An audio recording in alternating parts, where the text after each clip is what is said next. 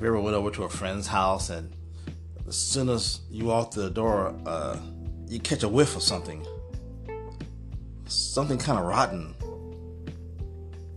and you think to yourself, what is that? I wonder what that is. And then you look around and it's like, well, people live here. Don't they smell that? Then maybe after a few more minutes, you're thinking to yourself, well, maybe it's just me. I'm overreacting. I'm overly sensitive. Then if you're there long enough, what happens? You become nose blind to it. Not that the smell went away, you just don't perceive it anymore. You think, well, I guess it wasn't that bad after all. Well, it could be the same way in our world with issues in our society and also what's going on in our heart, where you kind of catch a whiff of something. Something's not right. Something is a little off, either in us, or with us, around us. There's just something in the air. Then we have a choice. We can just kind of get used to it and maybe we just don't notice it anymore, because that's exactly what will happen. In fact, let's look at Matthew chapter 13 and starting with verse 15. It says, "For this people's heart is waxed or has grown gross or has grown calloused. Their ears are dull of hearing, and their eyes they have closed, lest at any time they should see with their eyes and hear with their ears, and should understand with their heart, and should be converted, and I should heal them." These are the words of Jesus here. And what can happen is people over time can just get kind of numb, become callous to their situation, the issues of their life, and begin to compromise, thinking, well, things aren't that bad, not really. And then after a while, you just don't perceive it anymore. In fact, it says here in verse 15 that their eyes, they have closed. And that's a choice that you can make, where you just a certain situation does exist, and you just close your eyes to it. You become insensitive to it. And in verse 16 it says, "Blessed are your eyes, for they see, and your ears, for they hear." I mean, thank God that you personally can sense things that aren't right, perceive things are not as they should be. And that what that means is that you haven't closed your eyes to them, whatever the situation is, that you, through God's help, can deal with whatever the situation is. But most people, they enjoy the blindness. They enjoy the darkness. In fact, it says in the Gospel of John, chapter 3, verses 19 and 20, it talks about how people love darkness because their deeds are evil. People think that, it's kind of like out of sight, out of mind. Nobody see it, nobody saw it, I don't know nothing about it, therefore it doesn't really exist. But the thing is God sees, and God knows, and we will be held accountable. Darkness is no place to hide. It's just like if you're on the train tracks and a train is coming and you close your eyes, think everything's going to be okay. Well, it won't be okay. It's going to have a very horrible ending. So if you choose to close your eyes, it's a very dangerous thing to do. Also in the book of 2 Corinthians chapter 4, verse 4. In fact, let's take a look at that one.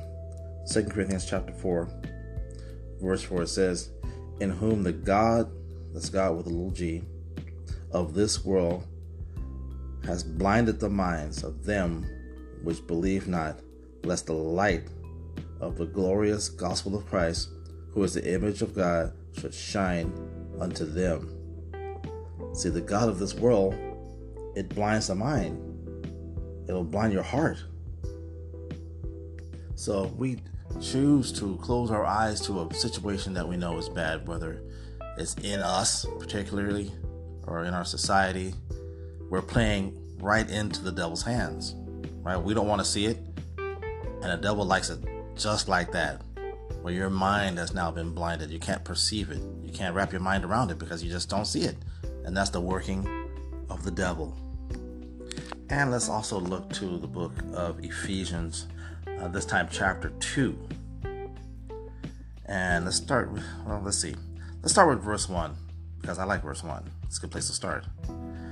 Ephesians chapter 2, verse 1, it says, "And you he hath quickened, or made alive, who were dead in trespasses and sin." What a statement, right? He has made us alive that were dead. We were in sin. We're in trespasses, living a life that was offensive to God. What does that mean? Well, let's look at verse 2. It says, "Wherein in times past you walked according to the course of this world, according to the prince of the power of the air, the spirit that now worketh in the children of disobedience." Oh, let's go ahead and read chapter 3, or verse 3. It says, "Among whom also we all had," past tense, "our conversation or manner of living in times past, in the lust of our flesh, fulfilling the desires of the flesh and of the mind, and were by nature the children of wrath, even as others."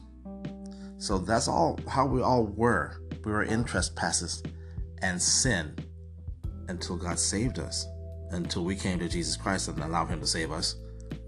But we were walking and living according to the course of this world, because, well, that's just how things are, and everybody else is doing it. That's just the course. But also being influenced by a spirit. It says in the latter part of that verse, verse 2, it says, "The spirit that works in the children of disobedience." Wow. Being influenced by the wrong influencer.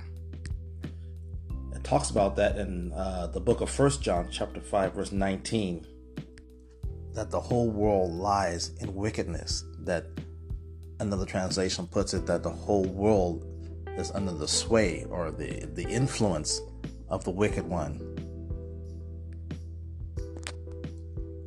The devil is the master influencer of the whole world. All this evilness and wickedness that we see going on, people are under the influence of the devil. We talk about people on TikTok and Instagram, they're influencers, but none is influencing more than the devil. So we really can't get too mad at people. I mean, we see people do evil things, and like, oh my God, you're just so disgusted with them. But we have to understand that, they're under the influence, the wrong influence. In fact, let's stay in the book of Ephesians and look at Ephesians chapter 6 and verse 12.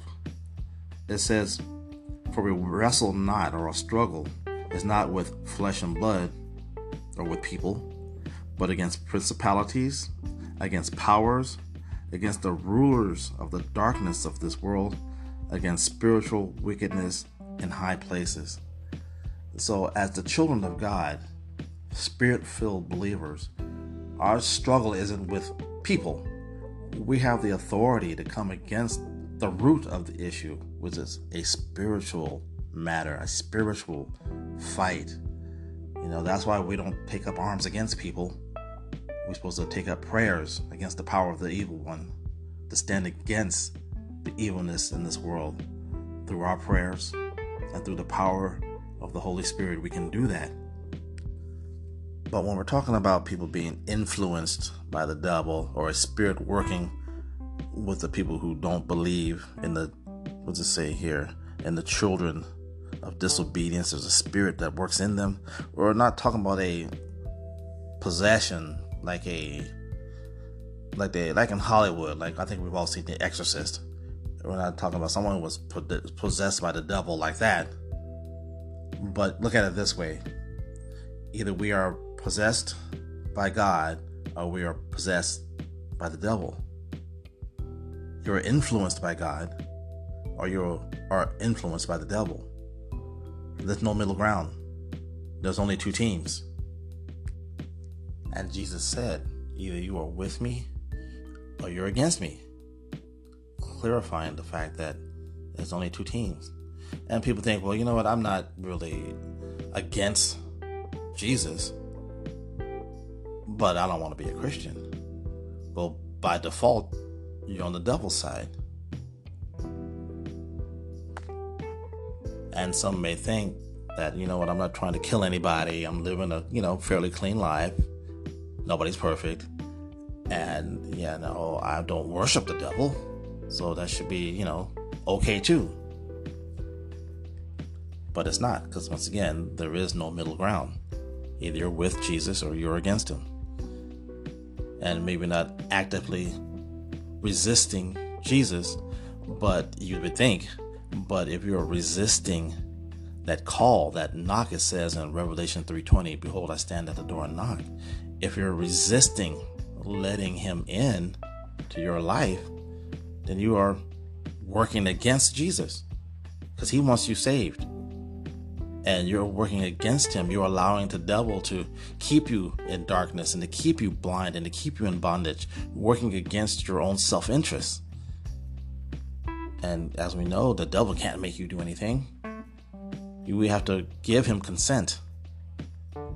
And Jesus won't force you, although he has the power to force you. He doesn't. He wants you to make the right choice. So we have to understand it's possible to be on a team, but not on the playing field. We can have the jersey, but we're not necessarily in the game. So the question is, who are you supporting? Are you wearing your Jesus jersey? Are you in the game? Or are you resisting Jesus on the side of the devil, doing his will? Because it is the devil's will to keep you once again in darkness and in bondage and blind and headed to hell, basically. That's not the will of God. God is not willing that anyone should go to hell, that anyone should perish. See, Jesus is here to save, not to condemn anybody. He sent his son into the world to save people, to save the lost. I think many have the wrong perception of the message of Christ, in that he's not here to harm anyone. People think that, Jesus, he's here to, steal all my fun. I can't do nothing no more. I'm going to be bored. And, then I die and I can be a fat baby sitting on a cloud playing a harp. That doesn't sound appealing at all. But in truth, Jesus has come that we might have life and have it more abundantly, as it says in the Gospel of John chapter 10. So he wants us to have a good life now, full of peace and joy and love and the power and a glorious eternity. And that's a good thing. And the joy and the peace and the love is something that we can't get into this world.